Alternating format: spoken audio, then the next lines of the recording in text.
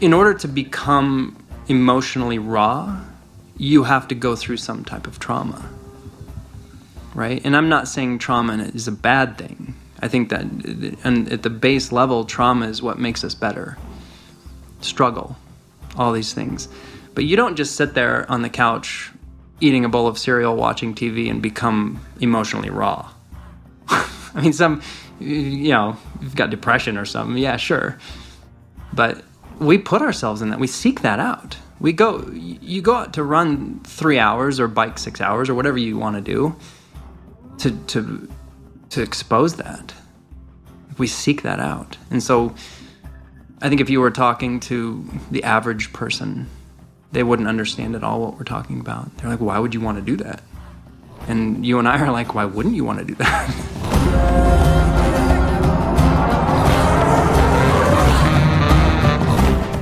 Welcome back to the Yogi Triathlete Podcast. Tim Waggoner joins me today on the pod as I, BJ, take this one solo with my partner Jess, loving her life, leading a yoga retreat in Costa Rica, which I'll be joining next week. I never thought boarding a plane in 2007 would shift my beliefs and goals, but it did just that. As I sat down in my aisle seat, as Jess and I do often when we travel. I know no one likes the middle seat, right? I struck up a conversation with the stranger next to me. Turns out the stranger raced Ironman Arizona 2 and was flying back to Boulder, where we were living at the time. And as we chatted, I picked up right away on the sense of confidence, belief, and a matter-of-factness. And I'd say you could call it truth. Well, that truth bomb was delivered when he asked me how my race went. And I replied, oh man, it was brutal. I ran a 4:30. He said so casually, why would you want to be out there that long? And this is the moment that shifted my mindset forever. Tim Waggoner was that stranger on the plane, and it was his last pro Ironman race. I was fortunate to share his return to Ironman racing in St. George, his first Ironman back in 15 years.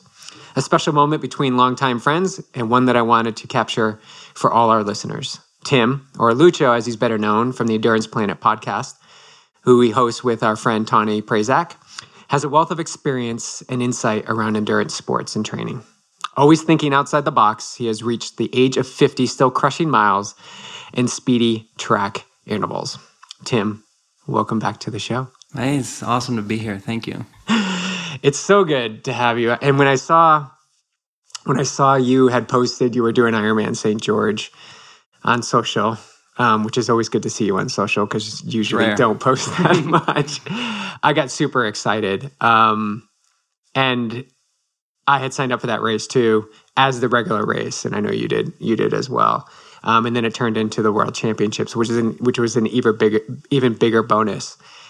But yeah, I want to start this off. And I know we usually go deep here at Yogi on the Yogi Triathlete Podcast, but when we were chatting, and I hope this is okay to share, when we were chatting for coffee before the race, you said that you wanted to find your why. You didn't really know your why for race day. And I'm curious to know if you had unpacked that or had uncovered it. If I look honestly, I'd lost the why and I wasn't going to get it back. Like, I shouldn't have probably done the race, if I'm being honest. I originally signed up for St. George partly because I knew that it was a really difficult course. And in 2011, 2012, they had it here. And it was just horrendous conditions and brutal course. And I thought to myself that if they ever bring that full back, that I would love to come out of retirement and do that. And lo and behold, they did. And I had signed up thinking that I would do the race, qualify for Kona, arrogantly, right? And I'm just going to qualify for Kona. And then I could take my family to Hawaii and do Hawaii with my wife and kids. My sons are old enough now where they would appreciate it. Then they announced it as a World Championships, and then they announced that Kona was going to be a double day. And there are going to be 6,000 athletes with 20,000 spectators. And I was immediately turned off. I'm like, no, ain't going to do it. And so now that initial overall idea was just yanked out. And now I'm left with this Ironman with no end goal, right? Like no, I've done 18 now. 17, you've done 17. So finishing one, you've done it. And there, things happened during this race that made it exceptional for me. And I'll talk about that. But like going and doing an Ironman just to finish I retired because I was done with that. I didn't need to do that anymore. And so I went on to other challenges. And so all my whys sort of got taken away, or I chose to change it. And I realized throughout the year that I shouldn't be doing this. This is not right. So how do you work with that? We like to dive into that too. When you had the initial hit, and then the repercussions flood through as time goes on. So how do you work with that? How do you work with that? So the main thing that I dwelled upon was that I love training. And one of the initial reasons that I signed up was like, well, I'm going to be training a lot anyway, regardless of what I'm going to do. The track series that I do every year in Boulder because of the pandemic had been partially canceled. They weren't sure what they were going to do with it. So my track focus was kind of on hold. I'm like, well, I got to train, so I might as well do an Ironman. And then, it snowballed and I got this idea, like I'll do St. George, I'll qualify, I'll go to Kona, on and on and on. I loved the training. And I love that more than the racing, for sure, except for track. Why is it track? So that was my very first beginnings. When I was 11 years old, I started racing on the track and did well. And I've always just loved stepping onto a track. It just does it for me. But understand, too, that I was ranked, I think, 7th in the U.S. in the 200 meters last year, 2 years ago. In the 200 meters, 24 seconds as a 48-year-old. And so it's 24 seconds. 24 seconds. Compared to what? All right, 10 hours? I ran 4 hours and 34 minutes yesterday. Or I don't remember even my time. It was 4 something. 24 seconds is what I was into. 55 if I do the 400. Ooh, it's a long one. Yeah. And so that switch up was just a punch in the stomach. I realized almost immediately that this isn't good. Having to suddenly have this, and this is a really overriding principle that I discovered I didn't enjoy anymore, was the feeling of waking up and having this fairly significant pressure to have to do something big. Right? So when I was training for the track, I would be like, I'm going to go out and do, for the 200 meters, I'm going to go out and do 6 times 50 meters on my hill. That was it. Like, I can do that. Give me 30 minutes. I'll have it done. And instead, it's waking up and realizing that I've got to drive an hour and 40 minutes round trip to the pool. I've got to do, 20-mile long runs. I've got to do the longest bikes I can. And you have to do them. And I didn't like that at all. And I didn't do it. That's the problem. It got messy. Well, your mind recalled how things, better. Your mind knows better. You're going into an Ironman. The things that need to be accomplished to get to that. And so there's a lot of baggage with that. Mm-hmm. I was well known back in the day, back in the early 2000s, for doing an extraordinary amount of volume. It was my thing. I trained with guys like Simon Lessing and Tim DeBoom, to drop some names. And they would always be like, dude, you're training too much. And I was. And so now I look at the training that I did in the last year, and it messed with me because I hadn't done what I thought I should do. Like I used to do 30 hours, 20K in the pool, 30-hour bike weeks. 30-hour bike weeks, just bike, And so I didn't do any of that. And I'm like, I'm not going to do well. Oh, no, this isn't good. That's a perfect place for exploration of how It you is. how you relate to yourself in the past, how you relate to yourself now, and then also where you want to see yourself going forward. So the going forward is very easy. And I think that really lends itself to a big reason why I did this. I've always said that as I got older, I'm 50 now, that I wanted to be able to do whatever I wanted to do, not limited by my physical ability, which you see so prevalent now, and that really bothers me. Be able to jump into an Ironman at 50 completely unprepared and do it, there's a lot of pride there. And I think my kids see that as well. Their dad, 50 years old, did an Ironman. Like, that's profound for them going for the rest of their life. But yeah, that was the easy part. And what was the first part of your question? I'm sorry.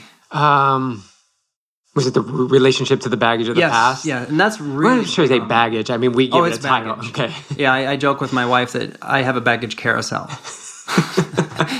Like, all my bags just come down and start rotating, and I just pick one. We need to clean up that carousel there, Tim. I don't know. I've tried. And yeah. Brock Armstrong, I don't know if you know Brock. Mm-hmm. Wonderful, wonderful guy. He asked me right when I signed up, he's like, why are you doing this? This isn't going to do anything for you. He was brutally honest. He's like, this isn't going to get rid of any baggage for you. I was like, well, I'm going to try. And he was so spot on. Going back to fix something from the past is just never... It's delusional. It is, because it already happened, and it already happened. It's already gone. You can't fix it. You have to let it go. You have to just. It happened. I'm going to learn from it, and now I'm going to try really hard not to do that again. That right there is the work. It's letting it go. It's easy for people to say, just let it go. Just don't think about it.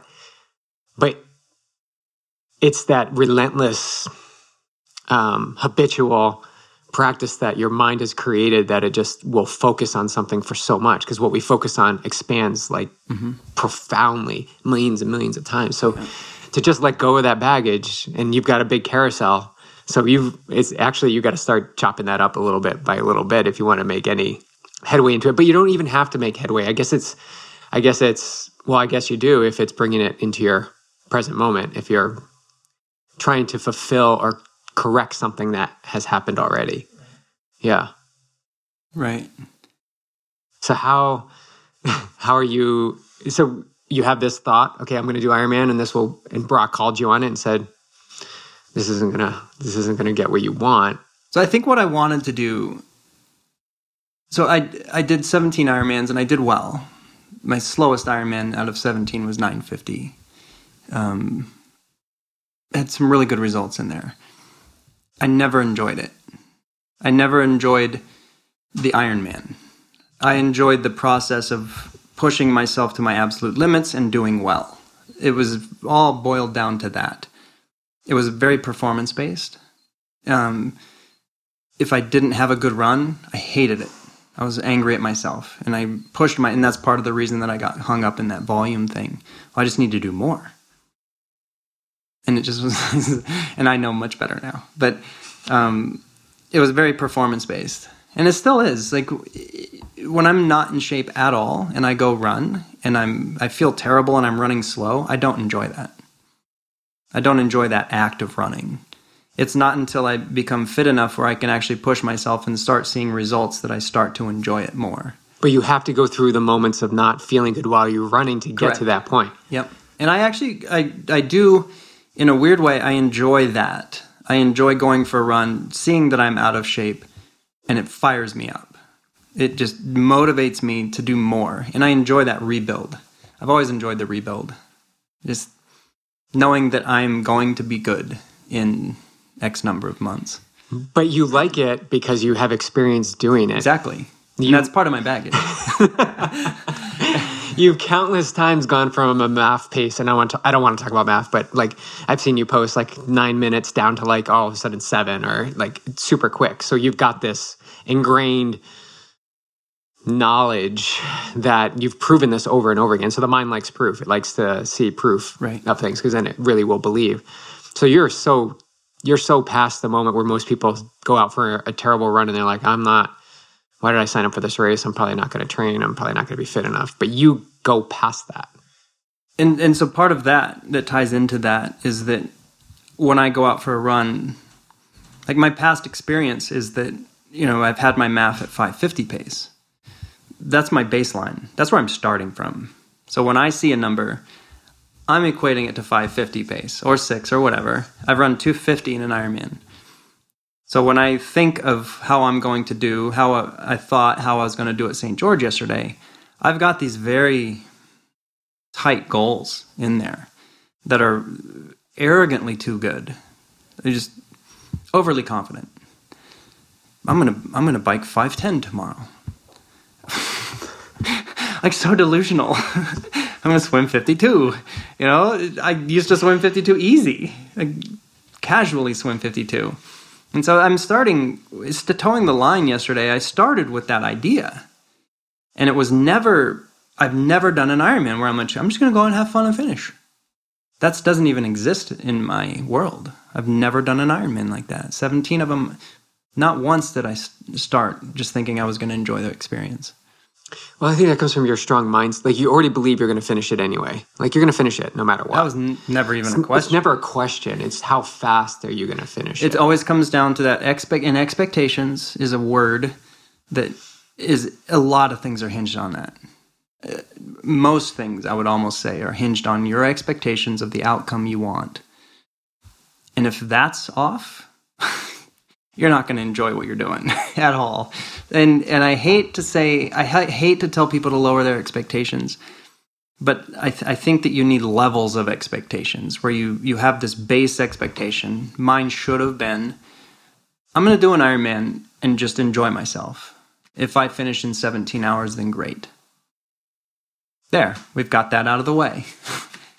And I don't know if I could actually have done that without bullshitting myself, like lie to myself and say that. But I think that's a good idea to start with a certain worst case expectation, and then allow the pointy end, more ego-driven expectations to come into play. Because the first question I ask a new athlete is, what are your expectations? Like, if an athlete comes to me and says, I want to do an Ironman, and I go, what are your expectations? I want to win the Ironman. Well, that changes everything. Now that changes the entire conversation. If they say, I just want to finish and have fun. Okay, now we got this whole other direction we're going to go. And so all the training, the mindset, your family, your job, everything now comes into play as that expectation changes, right? So how do you work with that? How do you work with changes in expectations? So I come to you and I'm like, hey, I want to qualify for world championships. You start by looking at your past, like what you've done. And if that points you generally towards what's realistic. And from there you go into how much time do you have available to put towards this? And are you willing to do it? I think the willingness to step up and do what it takes is really, it's undervalued, but at the same time, I'm not sure people understand how much it takes. Unless you're just wildly talented. If you want to go 9 hours in an Ironman, there's some work to do there. What does it take? Consistency. Most of the time it takes, I took a full year of diligent, knowledgeable, good body. Like I am so healthy.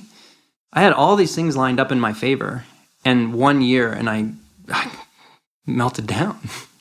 So, I know in the past it was always some guys use a 3-year rule.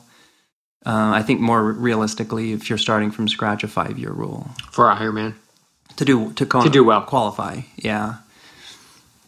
And it's 5 years of, making sure that you can swim hard for 4,000. And I'm not like 2,000, whatever, 3, I don't care.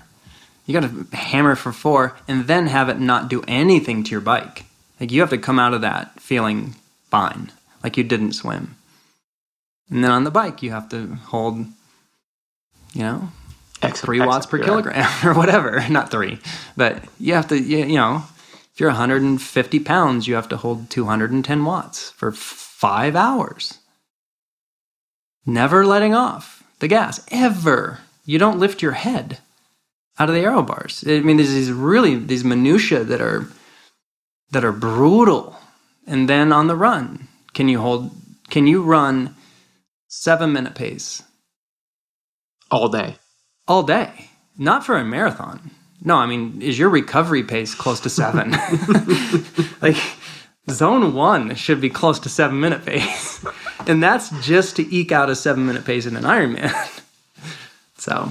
Yeah, I think that's another truth bomb, Tim. Like the depth of base. And that's what I noticed immediately. Like I knew from my training on the bike that I was going to massively decouple at 4 hours. I knew it. There was no preventing it. And I didn't because I biked so easy. and it still kicked my butt. I mean, I came off the bike done. Yesterday? Yeah. Yeah. I averaged 126 heart rate.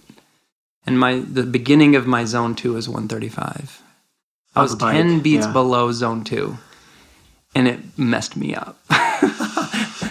That's my base is just not deep enough. Was that just muscular endurance, or was that nutrition, or was that it's so many things? Yeah, I mean, to define endurance, we still don't know what the actual definition of endurance is, and it's really relative to what you're doing.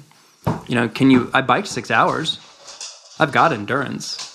But I wasn't able to. So muscular endurance, I guess, is the better term. Being able to hold, I guess, power, even whatever power for a long period of time. Right. Yeah. But then have it such a realistic power, like not a hard power. It's not time trialing 112 miles. It's riding pretty easy for 112 and fast.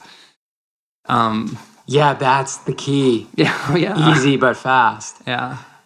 And that's like the MAF. You talk about MAF, which I don't want to talk about MAF either.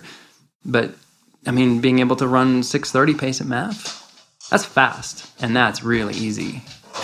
That's kind of where you want to be. Yeah. So when I ran 250 at Ironman, which is 6:30 pace, my MAF was 6-minute pace.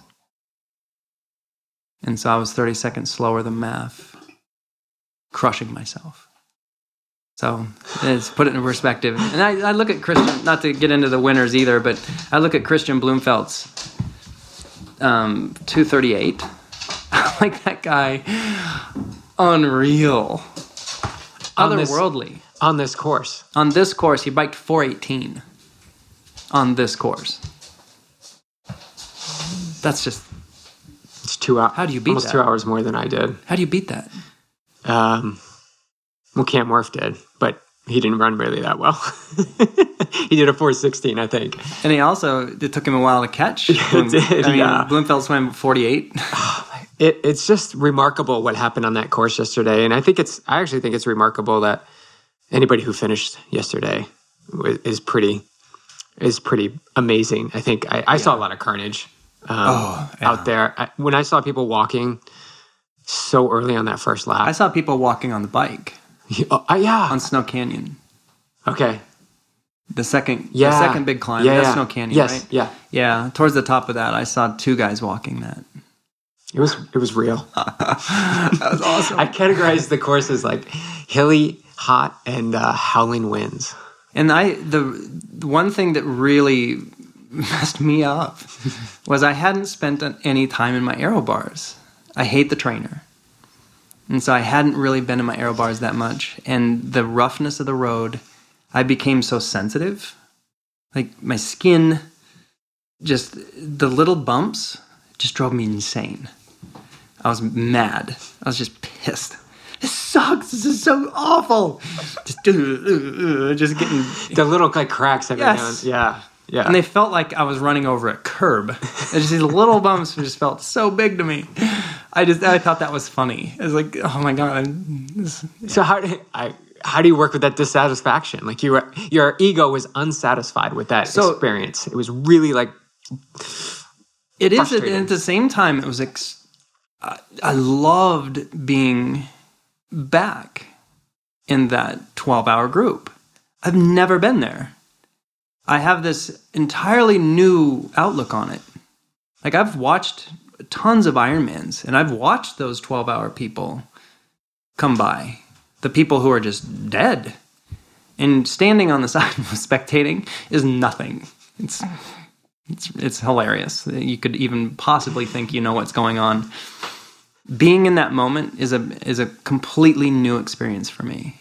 And I appreciate that. I value that a lot. Yeah, I wasn't going to go for Kona anyway. So if I would have won my age group yesterday, I'm more happy now. Having melted down, having a horrible experience, because I think that's that's absolutely the majority. That's absolutely the average person, to struggle to finish. Yet we bring focus to the Christian Blumenfelds and the people that are crushing it, training, doing what kind of testing are they doing? Everything. Everything. All of it. Blood test, blood on the ear, like all the time.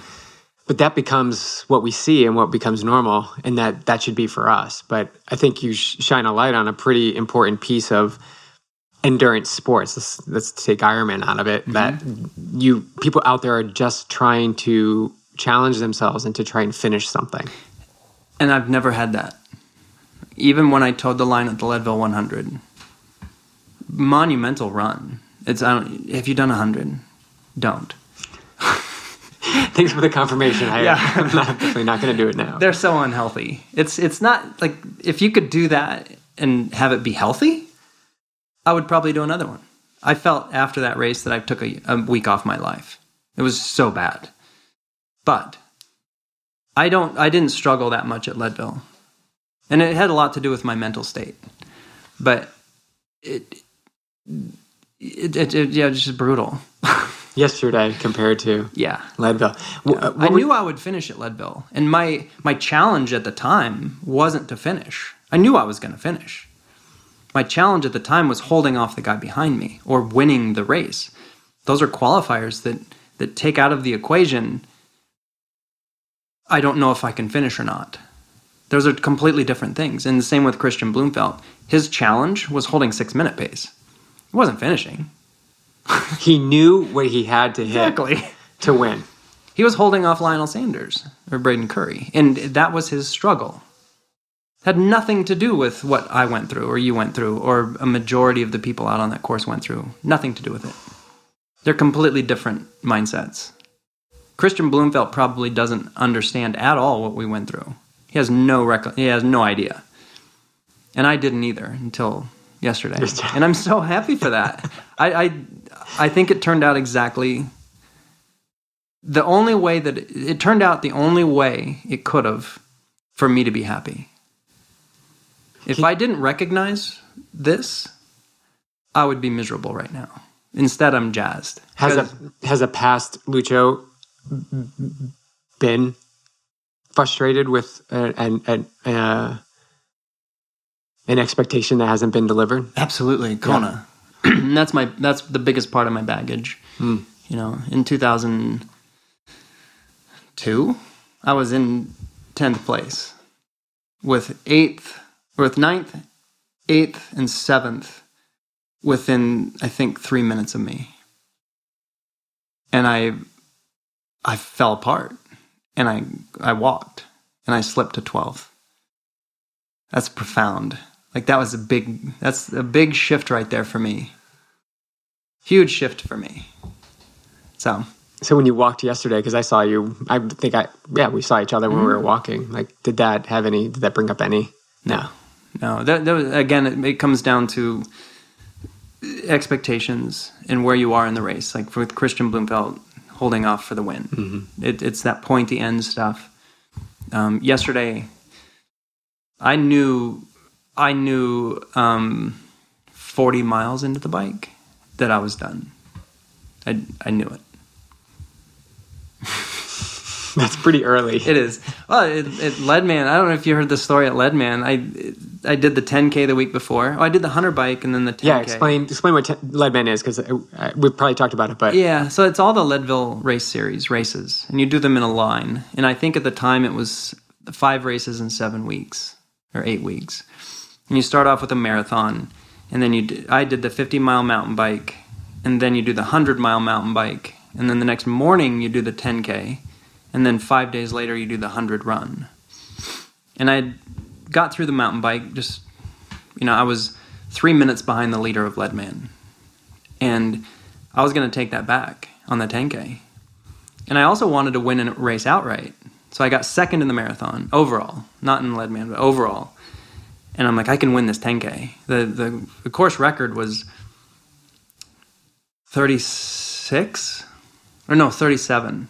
37, I think, was the course record. Like, I can run 37. I know, that's it. So there's baggage here, right? There's my expectations. That's 6 minute pace. And at 11,000, 12,000 feet? Yeah, and it's hilly. And I just did the 100 bike the day before. And anyway, the gun goes off, and there's like these 3 college kids showed up. And I didn't know it. And they took off, and I went with them. And I broke the course record and got 4th or 3rd. I was so mad. But I wasted myself. I raced that 10K all out. And then 5 days later, I'm so sore that week. I'm so sore. My quads were shattered. Towed the line at the Leadville 100. And at mile 20, there's this really big descent. You walk down power line. Or you run down power line. Everybody was running down. I had to walk it because my quads were just wrecked at mile 20. And I remember that moment very profoundly. It's very vivid in my memory of thinking, I have to run 80 miles now. And I'm walking these downhills. And I think there was a really big shift in my belief in myself.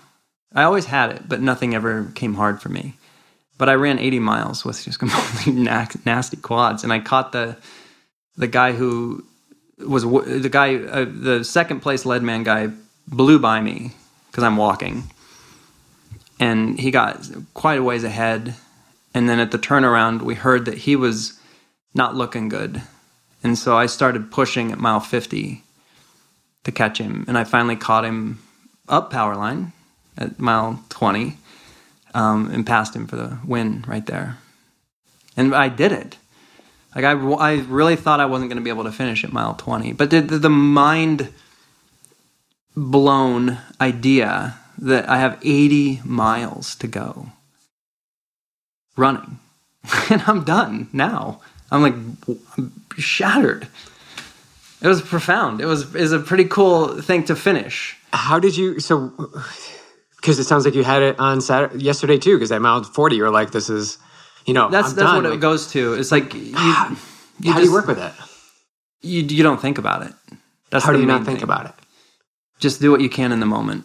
And also get to, like, for me, having my wife and kids out on the course was huge. I mean, I'm going to start crying. But, like, seeing them was just so big for me. Ugh. And I wasn't going to let my kids see me quit. So, that was it. Well, they see Dad as... They do. They know Dad, and they see Dad as this pretty strong guy in his 50s. And for you to maybe talk about expectations, for you to disappoint them would be hard. Unacceptable. Yeah. But it was also good for them to see me so vulnerable, like to see me break down. And it's okay to do that. Mm-hmm. It really is. And I want them to know that. Yeah, you've been I've obviously known you since you had kids, and you've just been I don't see you every day, but I just, through the podcast, and I can feel that you love being a dad, that you've taken this seriously. And even when we were working together, you were like, this is really important to me. Like, things have to take a back seat in other places of my life. And so your kids, did they have any feedback on you yesterday? Are they coherent of what you did, or? They're also coming at it from an angle where this isn't really anything new. Mm-hmm. So they think this is just what I do. Like, oh yeah, my dad did an Ironman. That's what he does. And so there's kind of a cool thing to that, because it's normalized. It is not like, oh my God, it's just normalized. And so this is the expectation. And you said one of your sons is, what is he playing? Mountain bike. Mountain biking. Yeah, he's on the mountain bike high school team. So high school mountain bike team. And he qualified for state as a freshman.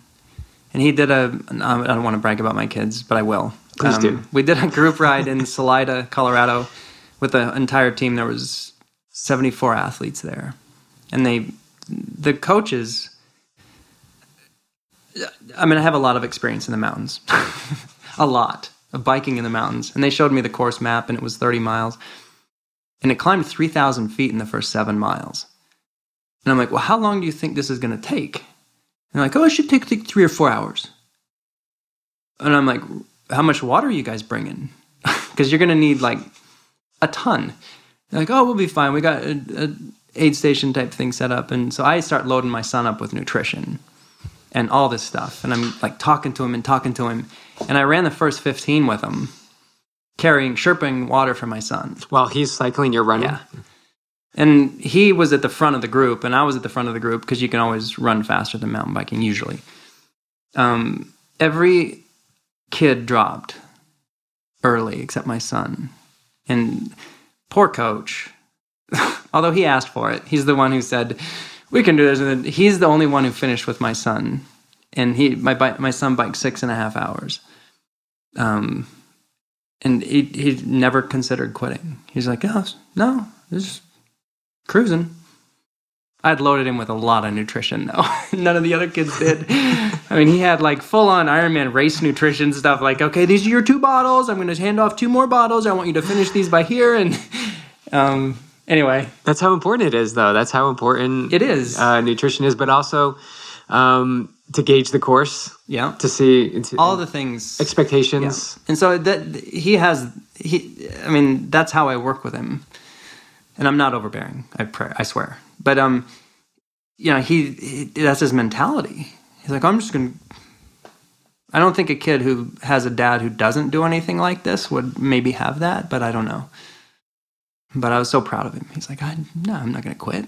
You kidding? It's only 6.5 hours. And he's also really into weightlifting. Which you were as well. I was obsessed. Yeah, I'm so excited to get back to that. Yeah, so what excites you? What's exciting you now? I have a track race in 4 weeks. So right back to the opposite extreme. Oh, I love it. I'm so excited.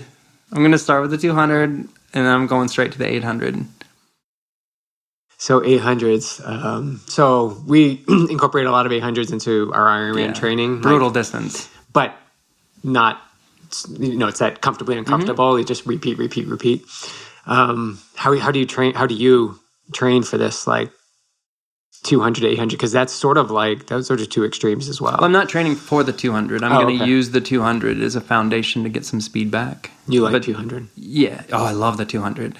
It's so when I started doing track racing, I did a really deep dive into educating myself on the physiology and the training and everything that is involved. And I started, and I'm not joking, it is more complicated than a marathon. The 200 meter is. I would die by that. The marathon is relatively simple. Like when you're looking at energy systems and the training involved and all this stuff, the 200 has just these, you're working through 3 different energy systems. There's a fairly high level of endurance involved. But it's not the endurance that we think about. That's what I was saying with endurance. It's so relative to the distance. Mm-hmm. If you want to run 100 miles, that's one thing. If you want to run a 400 is predominantly an endurance-based event. But it's a messed up type of endurance. But that's what intrigues you, isn't it? It's what it does. The challenge is incredible, and also coming from it's so new and different that it's all just fresh, and I look forward to the workouts. I'm antsy for the workouts. I didn't feel that once in this Ironman build. I dreaded every minute of it.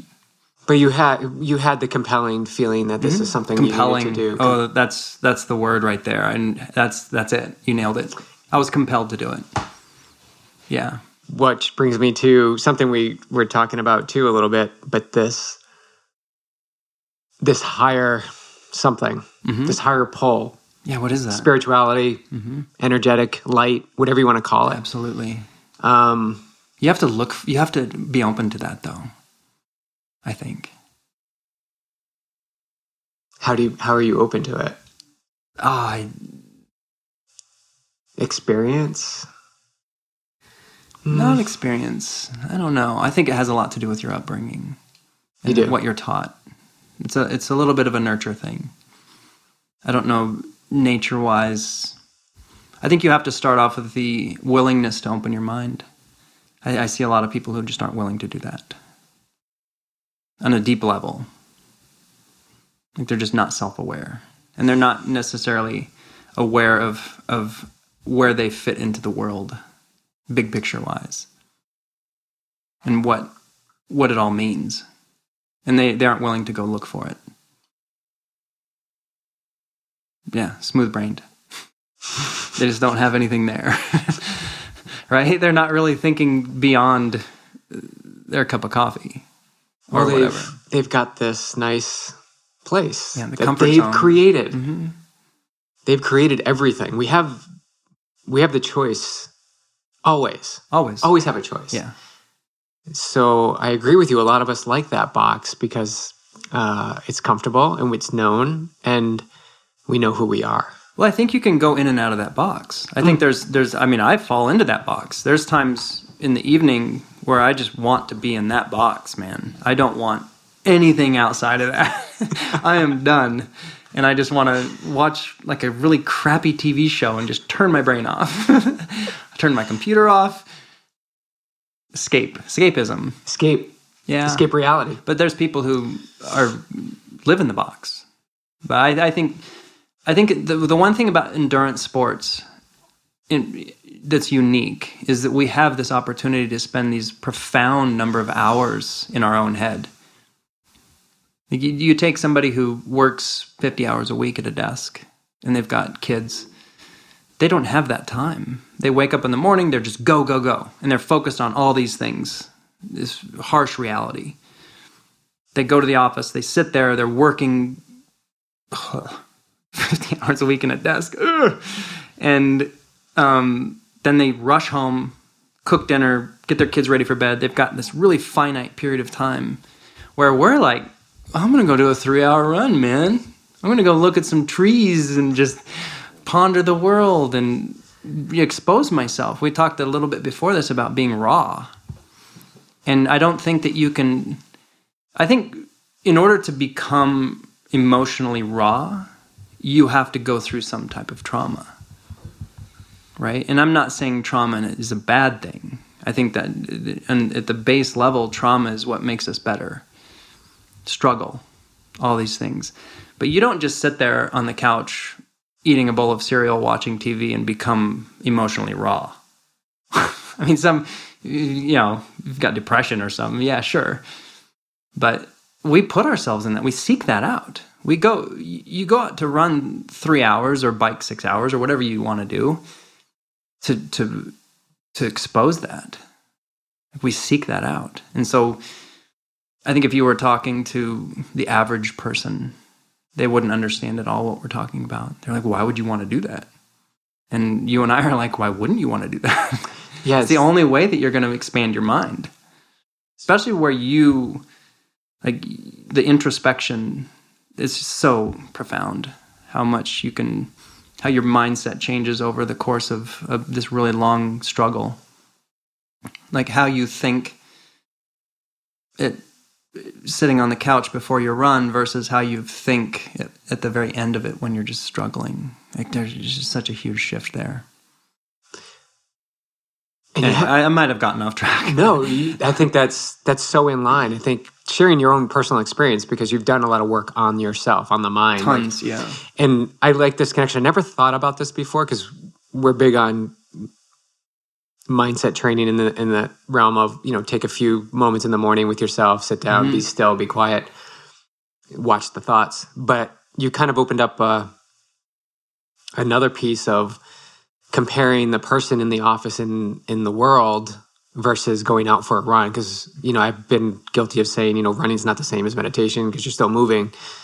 But it's much better than being in the office with constant stimulus and judgment and competition and stress than it is to be out in nature, challenging your own body and your own belief system without the judgment of the tree. I mean, all you have is the trees and a trail would be ideal. So I think that's the laboratory.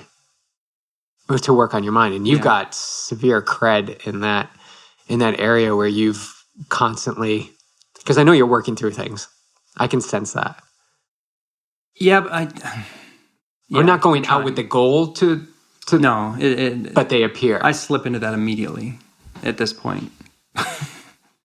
I just fall right into it. Step one, let's do it. Let's start talking to ourselves.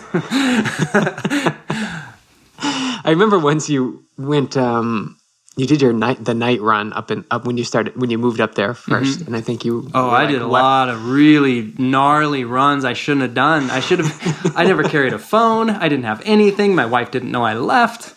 Like 3 a.m, and I'm out in the middle of this massive national forest in 3 feet of snow. No trail, just breaking trail. I'm lost. I don't know where I am. What's out there? It's crazy. I remember during a blizzard, it was a pretty strong, kind of a blizzard, and I'm running, and I pick up this game trail, and there's just suddenly all these mountain lion tracks, and there's like 5 pairs, and they're pretty fresh, and I just keep following them. I'm like, well, this is kind of cool. And I'm going, and I knew there were mountain lions because at one point, one of the adults had jumped this log, and it was like a 20-foot jump. I'm like, well, that's a big span. And after maybe 15, 20 minutes, I just suddenly realized how stupid this was and turned around. But I would do 3 a.m. with a headlamp. Would you say the fast track to understanding how your brain works and who you are to a sense comes from just compiling experience after experience that put you in challenging, or not challenging, but moments where it's not comfortable? No, I think it's the willingness to do that. The willingness, the drive, the willingness desire. to be introspective, and the willingness to seek out more, and to understand that there is more out there. There's something bigger. There absolutely is. What is it? I don't know. You tell me. I'm on my way. That's why I keep doing this stuff. Yeah, I don't think you're gonna ever find it. No, you'll find it, but it's that journey. You think you'll find it? I don't think I'll find it. Oh yeah, but I'm on the pursuit to. Yeah, I think just the basic awareness that there is more to this than our little world is probably not the end goal, but I think it's what ultimately is going to make us better people. It's just this nurturing and caring of the greater good, or the big picture, or that we are just this small cog in the wheel. There's a ton of metaphors or whatever you want for it. But I don't think that you're ever going to reach the goal, but it's the it's the journey to that and the seeking of it that's it. It's the looking for it that's it. The end goal, maybe you'll never find it. So why keep looking? So go back because looking is it. It's the thing. It's the thing. It is. Yeah. So for those saying, "Oh, once I get to Kona, then I'll have all the happiness and success, and I'll be put on the map as." Oh God, no. That's absurd. It's outcome oriented. Yeah, it's the expectation again. So if you become introspective with the expectation that you're going to solve your problems, I don't know. Good luck. Did you solve anything yesterday? Nah, again, the only thing that I think that really has hit me hard is just the empathy and understanding of that struggle. Like, I've coached athletes who have been in this position, and my words to them were ignorant. They have to be, because I was never there. So now I can be like, oh yeah, I know what you're talking about. I got it. I know exactly what you're talking about. That's the believe it before you see it. Like, you believed it. Oh yeah, I saw it. And you helped your athletes, sure, right? But now you've seen it, and now it's like cemented. Like, okay, this is legit stuff that these people are working through. Yeah. Or I should say, everybody's working through some level of it. Like, Christian's still working through something at 6-minute pace while I'm walking just to get there. It's just, we're all working with something we're resisting. We're resisting what is. Yeah. So I've broadened my experience and I've broadened my knowledge, which I think is just incredibly valuable.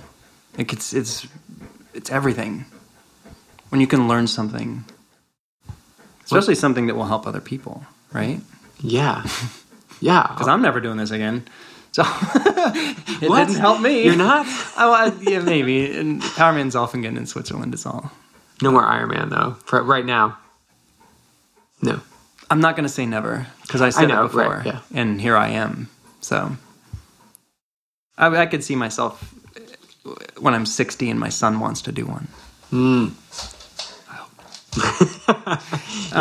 Then maybe. But yeah, I'm not going to say never. But I have no desire to do one. But it's fun to play. You know, you're 50. 50? Mm-hmm. And I'll be 50 next year.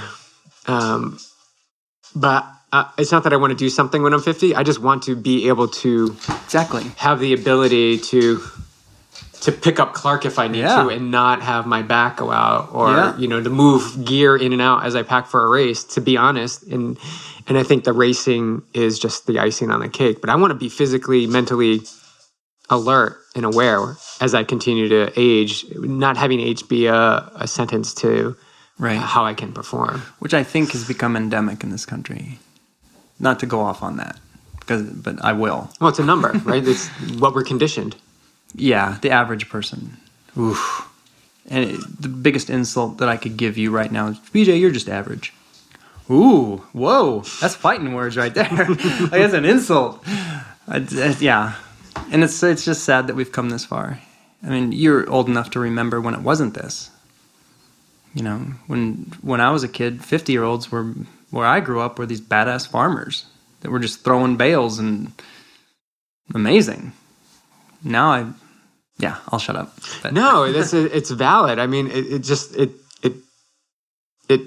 addresses awareness of social restraints that say once you and we have both in our own way sought another direction that goes against the norm. Yeah, constantly. Yeah, goes against the norm constantly. I definitely was a little bit later to the game. For the most part, but I feel there's no other way. Right. I could not. Isn't. And knowing where I was and where I am now, I could never go back. Well, that's what I was saying initially. It was like, I'm going to be training anyway. Might as well do an Ironman. Like, that's just what I do. Might as well let's put it towards something. But it doesn't even matter to me. Yeah, again, the outcome doesn't matter. Mm-hmm. The outcome is being able to do stuff. The growth. Just pick something. I'll do it. Yeah. Today is the law. It's the law of Dharma. It's the spiritual. What is that part of? I think it's this. I talked to Jess this morning, and it's these this cards that she gets. Okay. And today just happens to be law of Dharma when I was talking to her, which means you are.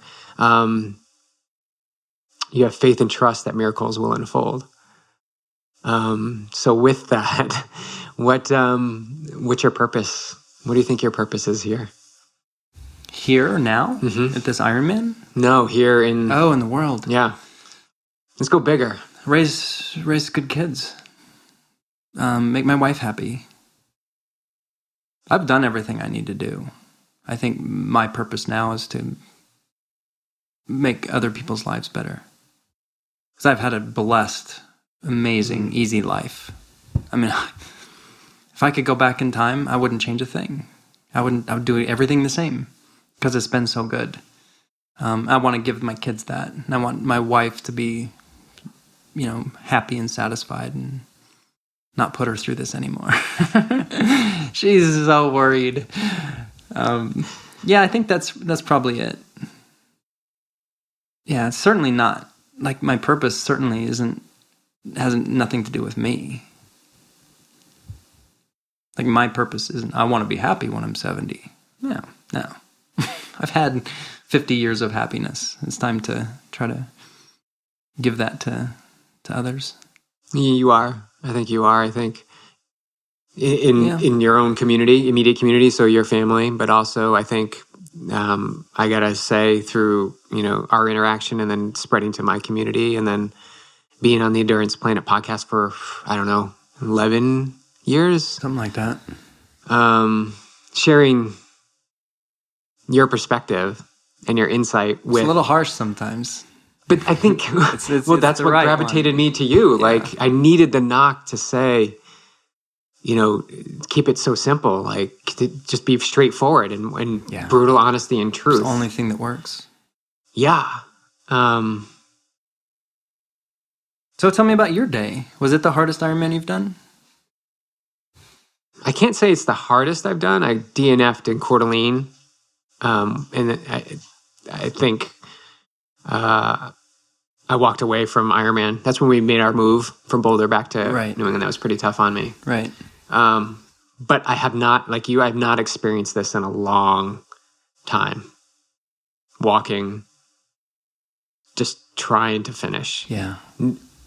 Working with dizziness and the awareness that you can do this. It just may take a different form, and being okay with that. Yeah. Knowing that I'm in this community and people expect, again, that he knows, That's a big one. Yeah. That's a big one for me.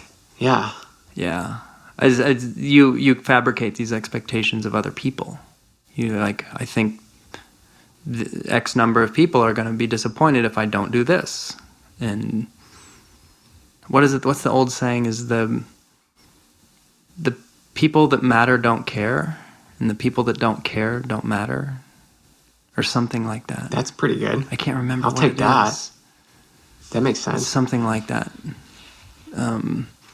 Yeah, everybody who knows you and loves you, they're just going to be happy for you. Period. You could quit. They'd be like, "Good call, BJ. I'm proud of you." So the people who have these expectations of us that we don't know, or whatever, that's on them. If I disappoint you, you screwed up. Not me. You have misguided expectations. Yeah, it just stirs things up in there. But it's there. It's this little piece of weight that adds a load to your mentality, or in the back of your brain. It weighs on you a little bit. I'm not capable of letting that go. Well, you must to some level, because you continue to do this. So, yeah. But you're still working. But you still have that. It's there. It's in your awareness. I can't just be like, well, I don't care what people think. I can't do that. I do care what people think. And I've never tried to change that. I think it's good I think it's good in a way to have that awareness that people are watching. Don't screw up. Or, It's also good to keep you on your toes to continue to be you. That's what I mean. Yeah. Don't change because of them. Right. Yeah. It was a good day. I was so psyched to see you out there. Oh, my God. If I think I told you that if my family wasn't waiting for me at the finish, I might have waited for you and just finished with you. Oh, that would have been cool. Oh, my God, yeah. But again, we have people out there. Because you were catching me. I swear there was a turnaround. I'm like, oh, my gosh, he's right there. I should just wait. That was a long turnaround. I really thought you were going to catch me. Yeah. I was holding it together for a little while. Yeah, you were. And I wasn't. I was like, he's going to catch me. I'm so excited. When I saw you, the first time I saw you, you were talking to someone. No, we first saw each other, you yelled at me. And then the second time you were talking to someone. Yeah, I stopped a bunch and talked to a bunch of people. Which was cool. Yeah. Did they recognize Endurance Planet t-shirt? Not too many, but a few did, yeah. Did they just know you, or they were just talking to you? Yeah, they just knew me. Yeah. And then we saw each other on that, in between the park and we just church. both stopped. The second time we just both started walking. We're just like, we were like, all right. My God, what is going on here? Give a big hug. It was awesome. It was really a good moment. It was one of the top highlights of my race. Me too. Just seeing you and just connecting with you right there when we're both just, we're both done. I was like, if Tim's walking, I might just walk with him and skip the rest of the course, and who cares? Oh no, I would have probably turned around and walked back towards you and met you, and then we kept going. But yeah, my wife was so worried. I didn't want to keep her. Yeah, but that would have been an exceptional thing. Well, it was just cool to know that you were out there, and it was cool to do another Ironman with you. This one I knew you were at. The first one I had no idea you were at. I didn't know who you were. But you have impacted my life, and I know it's tough to take those compliments sometimes, but and the community that we've created at Yogi Triathlete, a lot of the beliefs I have, or a lot of seeds that were planted early on, came from you. And I'm sure you do this with everyone that you talk to and work with, but it's how you water those seeds and how they grow inside you and what direction you take. And I think that propelled me to end up being a coach when I had everything, all set in my world: the house, debt-free, full-time job, just perfect. You leapt out of your comfort zone. I did. I remember that. I remember looking at you going, holy cow, that's awesome. Like, you were just diving in. You jumped out of a plane without a parachute. It was so cool. Yeah. It was so cool. It was. I was so proud of you. It takes a lot. But again, I knew something was on the other side. I knew something higher was at play, and I knew that I need to follow this. You're the type of person who does that. You will never fail. It will always end up well for you. I believe that. Yeah. Even if what I expect in the moment is not what is in alignment, I know that it's happening for some reason. Yeah. Like yesterday happened for some. I wasn't supposed to crush the race. There's just something to pull away from it, and I pull away a few things, but there's more. I believe in that too. I look for signs like that, and I'm kind of superstitious like that. Oh boy, did you have any superstitions like race morning or during the race at all? No, I think I was so flat before. Like, I just knew it wasn't going to go well. I didn't need any signs. I love that you trained where you trained, did what you did, jumped in, knew things were going to be, and you still kept going. And now you're here and you're smiling and in appreciation and gratitude. I've asked a lot of people this question, and I try to ask myself that. And before you do something in 10, 20 years, are you going to look back and regret it? And I think that's a pretty good barometer for something. It could come down to in the moment. Like, you're at a bar, some guy mouths off to you. You probably don't get in that situation, but I used to. If a guy mouths off to you, in 10 years, are you going to look back at this and just really wish you hadn't done what you're going to do? Or, you moving to California, that leap, that's one of those things where I think that you would look back in 10 years and regret not doing it. And that's a big one too. Because I see that with the corporate group. They're 60. They've spent their entire life either in school or a job, and they've just ground themselves down. And they look at somebody like you or me, and we're just like these freestyle, carefree, and we're doing great. And they're like, "Damn it, I should have done that." That's the ultimate regret right there to me. It's never too late to start. I don't know.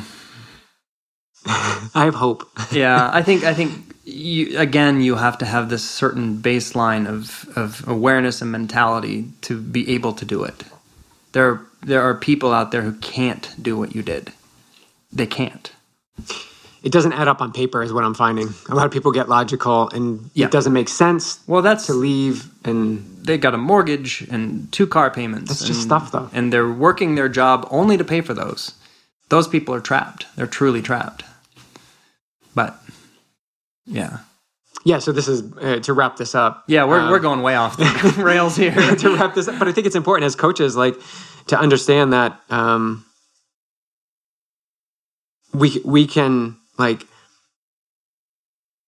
give you plans, we can give you the motivation, we can support you, but the athlete's desire to want to perform, the athlete's desire to be better, the athlete's desire to get out on the other side of the front door in the morning ultimately comes down to their will.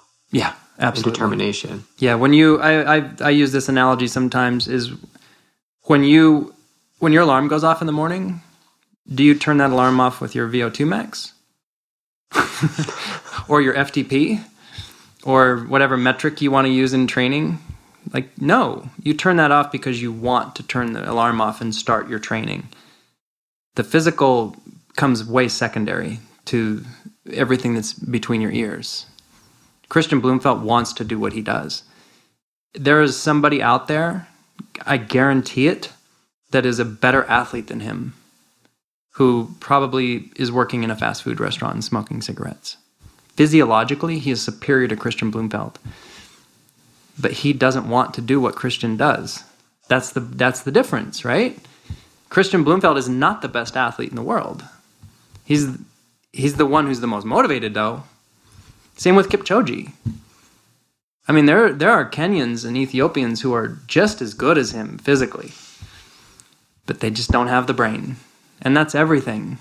So I'm super hyper aware of the idea that the physical ability is not even, it's a shadow compared to your mental strength and motivation and willingness and positivity.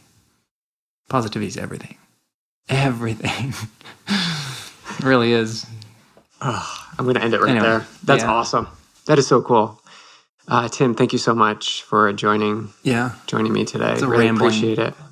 Oh, we could do this all the time. Oh, I could. You do it all the time. I do it all the time. I could do this for another 10 hours. Where can people find you when you do post on social media? I have an Instagram. I'll put links to you. Yeah, it's Runner Lucho, maybe? Yeah. Yeah. Do you still have your blog, the Jog I haven't Daddy? updated it in years. Yeah. That's an extensive library right there. Is it still available? Is it still online? Yeah, so there's like 1,200 posts, and it goes all the way back to Leadman, and I used to be really detailed training stuff, and then it ended up growing into, it started with a marathon, and then moved into ultras, and then fly fishing. That's right. And then a bunch of leather work. Oh my God, birthday cakes. Introspection stuff. Like I'm pretty open on there. And then it just kind of tapered off. Yeah, I'll put a link to that. I'll put the link in there. It's really wealth of information. There's so much stuff in there. So much. There's, I think, 1,200 posts. Range and depth of information. Yeah. But thank you so much for your time. I appreciate you having me. It's an honor. Thank you.